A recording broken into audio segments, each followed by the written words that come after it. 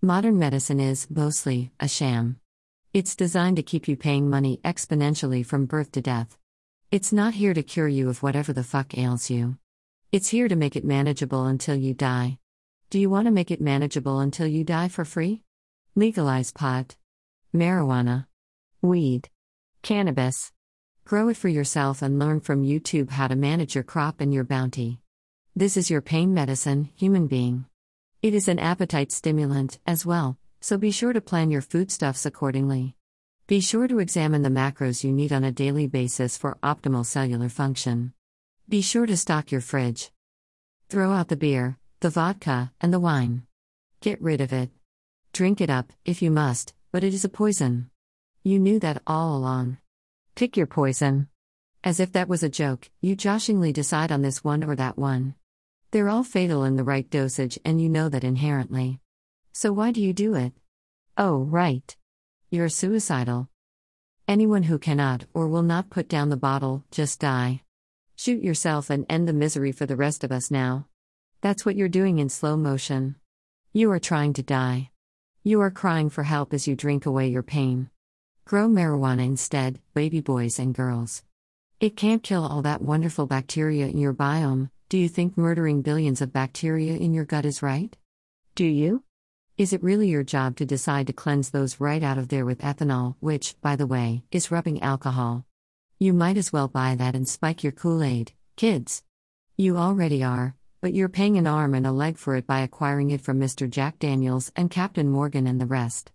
Me and the Cap'n make it happen, Sansara. You wouldn't have to do either one, drink yourself to death or shoot yourselves, if we just legalized euthanasia. Hear me out before you get into an uproar, though. Look, I know. Dying is the last thing most of us really want, right? At least, when we are awake and sober, anyway. But listen here. There are a lot of things going wrong in this world, and keeping old people alive in pain is one of them. We have at least 1 billion people on planet Earth who are in enough pain that they would opt for euthanasia. If euthanasia was a mainstream thing, this is how the world could change. We could have afterlife parties. We could literally throw our very last shindig, have our last hurrah, at our own pace and for our own reasons. Of course, we'd want counselors to help everyone possible. We want to be sure of this very permanent choice we're making, I get that. But once we've made it and surpassed all the counseling, if we are truly done in this world, let's have one big party. Invite everyone you ever knew to your death day party, or whatever you call it, deliver your own eulogy. I mean, really. What better way to go out than to tell people what you want them to remember you for? Plus, then you can let everyone who wishes to speak about you do so. And those of you who would ruin this beautiful thing, just go to hell already. Here's the hand basket. Get in, we'll deliver you post-haste. Your party could serve everything you love to eat to you and or your guests. You can literally have all your favorite everythings one last time. And then you can put on your best clothing and go with dignity to your death appointment, passing on without regrets. And whatever happens to you, you can tell the person at the death appointment how to dispose of your corpse now that you're all done. No more of this living will bullshit required, no more wills required. Just get it notarized on your way out the door. Might I suggest you choose a tree to be your grave marker? I've always wanted to be nourishing a tree as my very last act.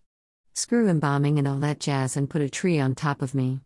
And then, if you must, a tiny little plaque of some sort with my name on it. It'd be better off in some sort of public record instead with coordinates, if you ask me. Besides, you don't need to see a frickin' grave to know I'm dead once it's happened. I'm scared of death, you might say, even though everything you do marches you to your own suicide. Drunk driving? Death wish. Binge drinking? Death wish. Binge drug usage? Death wish. Starving yourself? Death wish. Malnutrition? Death wish. Putting hand to mouth? Death wish. All of it is a death wish that manifests extremely slowly. Take the brave man's way out and shoot yourself or vote for euthanasia. We all have to die eventually. Even if we didn't, take a look at Altered Carbon. Fantastic series, Netflix. Can we have season 3 please? My vessel is extremely interested in learning more about what Quellcrest Falconer is going to do about the fact that she's determined her own invention is the downfall of mankind. Also, for all you idiots who hate season 2, that's because you have no hearts. Anyway, in Altered Carbon, AC, we see the humanity die out in people as their consciousness expands to fill hundreds of years. Everything becomes a game to the Methuselahs, the people who have control over all the resources just so they don't have to dig in the dirt for their food. They treat other human beings like cattle, caring very little over whether they live or die. They become inhumane. How do we know this is the eventual future of mankind? How many old people do you see trying to save the environment? There are some, but tons of them give up and stop recycling, one of the most basic things you can do to share the workload of keeping Earth beautiful. I should know. The Bergesons are a prime example. Two ancient Bergeson family members can't be bothered to separate the recycling from the trash any longer. Do they deserve to live? No. They don't. They deserve to be able to schedule their death and go on to the next big adventure.